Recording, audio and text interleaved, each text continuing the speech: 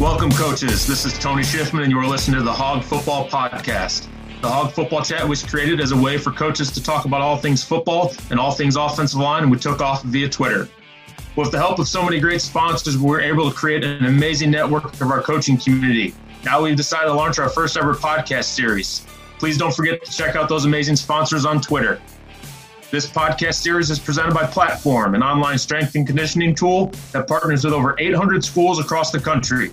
Go check out platform.com, that's PLT4M.com, for our full series and catch up on any episodes you might have missed. Don't forget to check out @Coach Schiffman on Twitter and use the hashtag HogFootballChat when you're there. We have a great episode for you today, so let's go ahead and kick this off.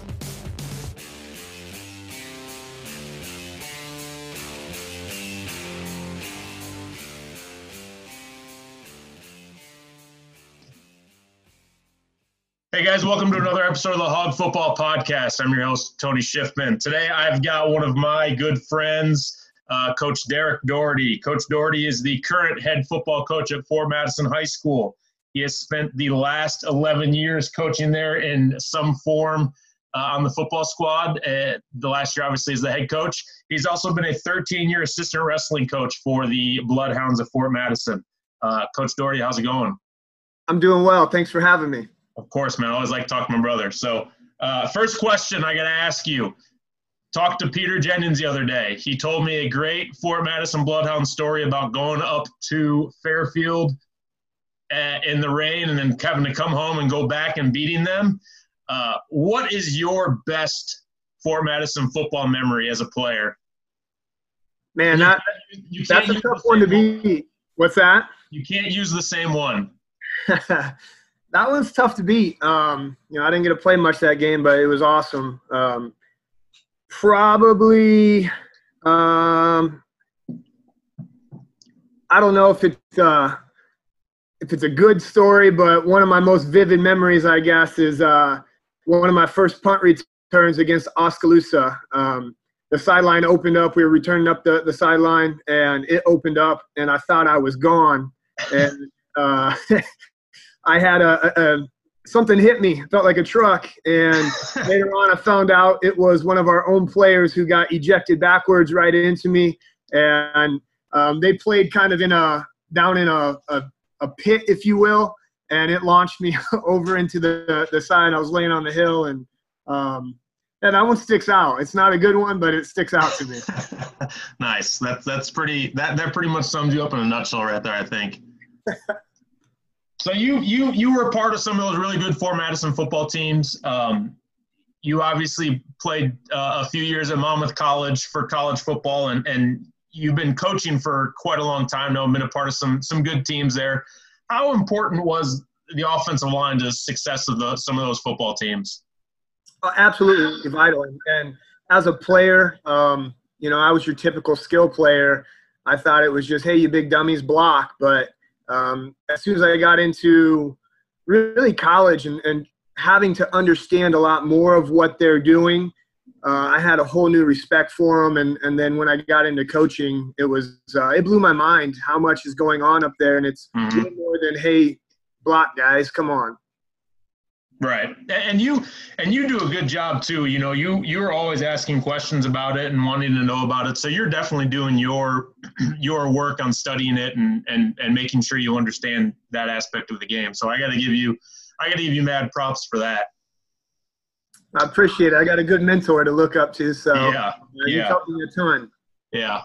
So one of the things that I kind of wanted to focus on this podcast with you about, and like I mentioned in your introduction, you're you coach football, you coach wrestling, you are the strength and conditioning coordinator.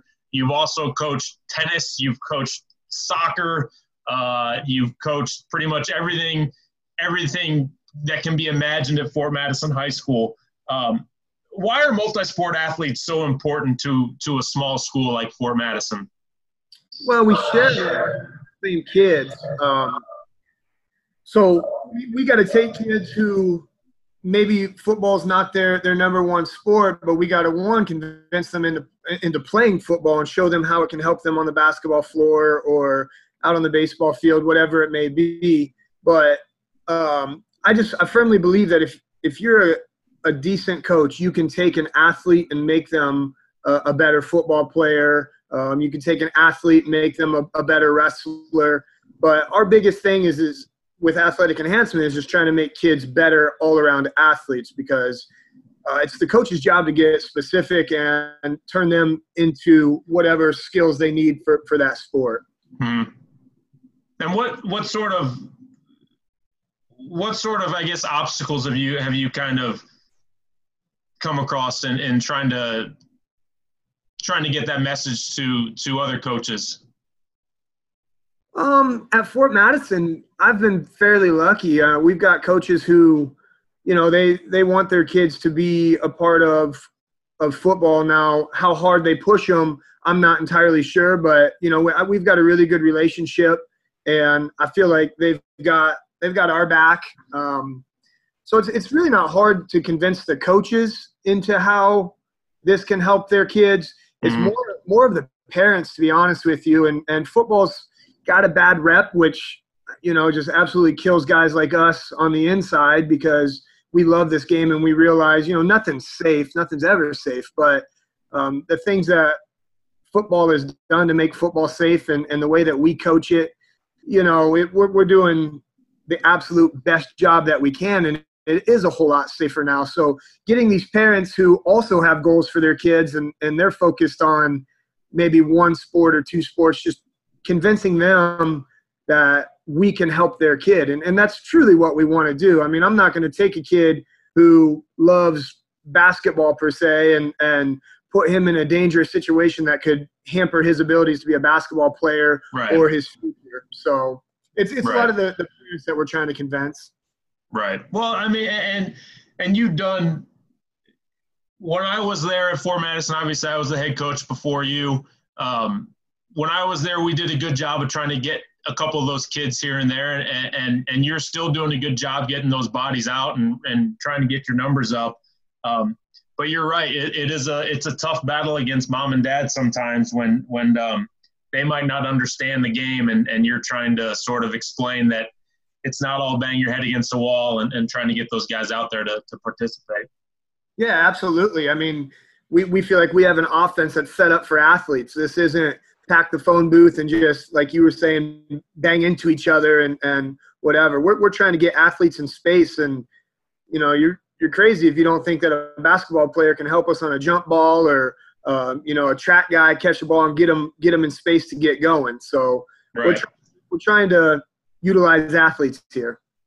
Well, one of the great things that you and I did before I left was I think at one point after our first year, I can't remember if it was after our first year or our second year, we looked at our numbers of returning players, and I want to say 98. It was something like 98%. So all but one players was a multi-sport athlete and was either participating in wrestling and basketball and track and field and soccer. I think we had all but one who participated in a more than one sport. And I think that's something that you don't see a lot, no matter how big a school you're at. And I thought that was pretty cool. Yeah, I agree. We tried staying with that same motto, and we're pushing it. And we had a class of 15 this year, 15 seniors. And at the end of the season, we told them, you're not done yet. You're a part of this program forever. And one of the things that we preach is being a multiple sport athlete. So you guys need to, hold up on your end of the deal and be role models. And we had, out of the 15, we only had 3 of them who were not out for a winter sport. So we were really happy with that. And, those are great kids. And one kid sticks out in my mind. I overheard a kid ask him, "Hey, why are you playing basketball?" He said, because coach told us to. So I love those types of.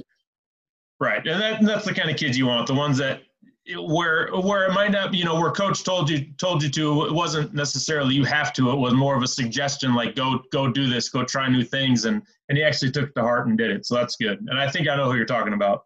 Wasn't a very good basketball player. He let the 3 fly though. Yeah. So kind of transitioning from the player to the coaching side of things, and you can answer either way here. Hopefully you give me some information both ways. How rewarding and difficult is it being a multi-sport coach? Obviously football and wrestling are your two two main passions. But like I said before, you've coached tennis, you've coached soccer, you've coached what else have you coached? I forget. Everything?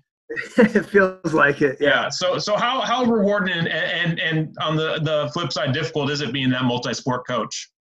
It's what I love. I mean, I'm a teacher, and I don't think that there's a difference between a teacher and a coach. Teachers coach and coaches teach, and it's something that I'm truly passionate about. And whether I'm good at it or not, I guess time will tell. But I absolutely love it. So it doesn't matter what the sport is. I love dealing with adolescents and trying to help motivate them and get them going in the right direction and problem solving and everything that goes into it. I mean, every kid is different and every situation is different. So you start adding in other sports and it does get pretty wild sometimes, but it's absolutely rewarding. And I firmly believe that I have the best job in the entire world. Right. Yeah, that's awesome. And you get that was one of the things that you and I talked about when you were questioning whether or not you could be a head coach, was that the kids respect you and the kids love you. And that was one of the things that as a multi-sport coach, you're able to accomplish, being involved with those guys and seeing them off the field and seeing them on the wrestling mats and seeing them everywhere. You did a good job with that. And I think those kids that are going to run through a brick wall for you on the wrestling mat are going to do the same for you on the football field and vice versa. And you do a good job of getting that out of those guys. I appreciate that. Thank you. Yeah, for sure. The last question we've got for you, Coach, and then we're going to get you out of here. I know you were worried about this. You get to pick, and it can be players you played with, it can be guys you played against, it can be whatever you want, but I want your offensive line Mount Rushmore. So I need 5 guys that are your Mount Rushmore. Oh, man. Yeah, this is a tough one. I'm going to take you at center. Is that all right? I mean, yeah, but I wasn't that good, but I'll allow it. I'll go to war with you. I'm going to take you at center. You get the ball back there. We'll go. I appreciate it. Man, Joe Noller, a guy that I played with, he's I would put him at a guard. He can move really well. He was athletic. I put him at one guard.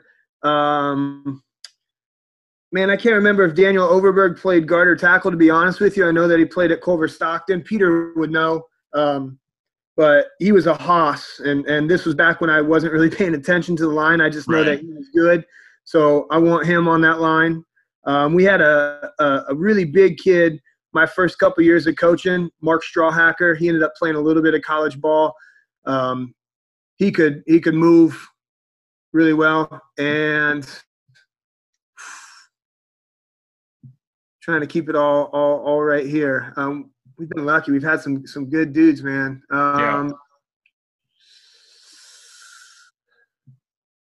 Somebody I'm trying to think of. Let's see. Somebody that we had. Somebody maybe a little gnarly, like man. Who'd you say our gnarliest lineman was when you were here? Our gnarliest? Yeah, just a little bit of piss and vinegar. You probably got to go Elijah. Yeah. How could I not even think of him? Yeah. Man, we got so many good guys. That's a tough freaking question. Just right. Well, and you're going completely opposite of some of the other guys. So some of the other guys were going NFL players and a couple. Oh. Peter went college players. Yes, you don't have to do just all 4 Madison guys. You can do whoever you want. So I'll give you a redo if you want. Oh man. I'm going to stick with my dudes, the dudes that I just chose. All right, that's good. Sorry for everybody that I left out, man. I love all of our guys, and yeah, so. Awesome. All right, Coach, do me a favor real quick before we get out of here. Go ahead and drop your Twitter information and any other information you want to let these guys know, and then we'll close up shop. Yeah, so I appreciate a follow at Coach Doherty 20. I'm trying to get in the Twitter game as much as Coach Schiffman here. But yeah, give me a follow, and hopefully we can start some conversations. All right, Coach. Thanks for being here. I appreciate you. Thanks for having me. All right, man. Thanks again for everyone listening, and remember to go check out platform.com for the full series of Hog Football podcast episodes. We want to thank everybody for their continued support, and be on the lookout for our Hog Football Chat series from Twitter on our website, hogfootballchat.net. You can check out all of our great sponsors and tons of awesome conversations from the chat and the podcast.